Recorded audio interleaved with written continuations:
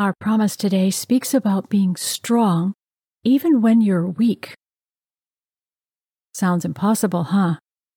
Here's how it reads.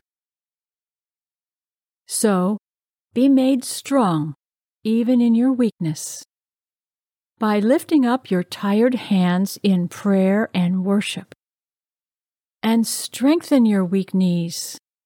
For as you keep walking forward on God's paths, all your stumbling ways will be divinely healed.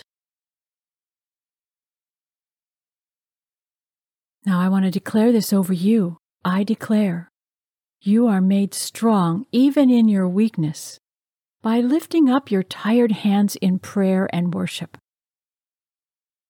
And your weak knees are strengthened, for as you keep walking forward on God's paths, all your stumbling ways are divinely healed.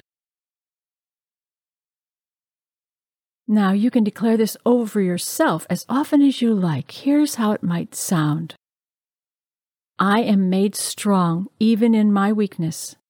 I lift up my tired hands in prayer and worship, and my weak knees get strong. For as I keep walking forward on God's paths, all my stumbling ways are divinely healed.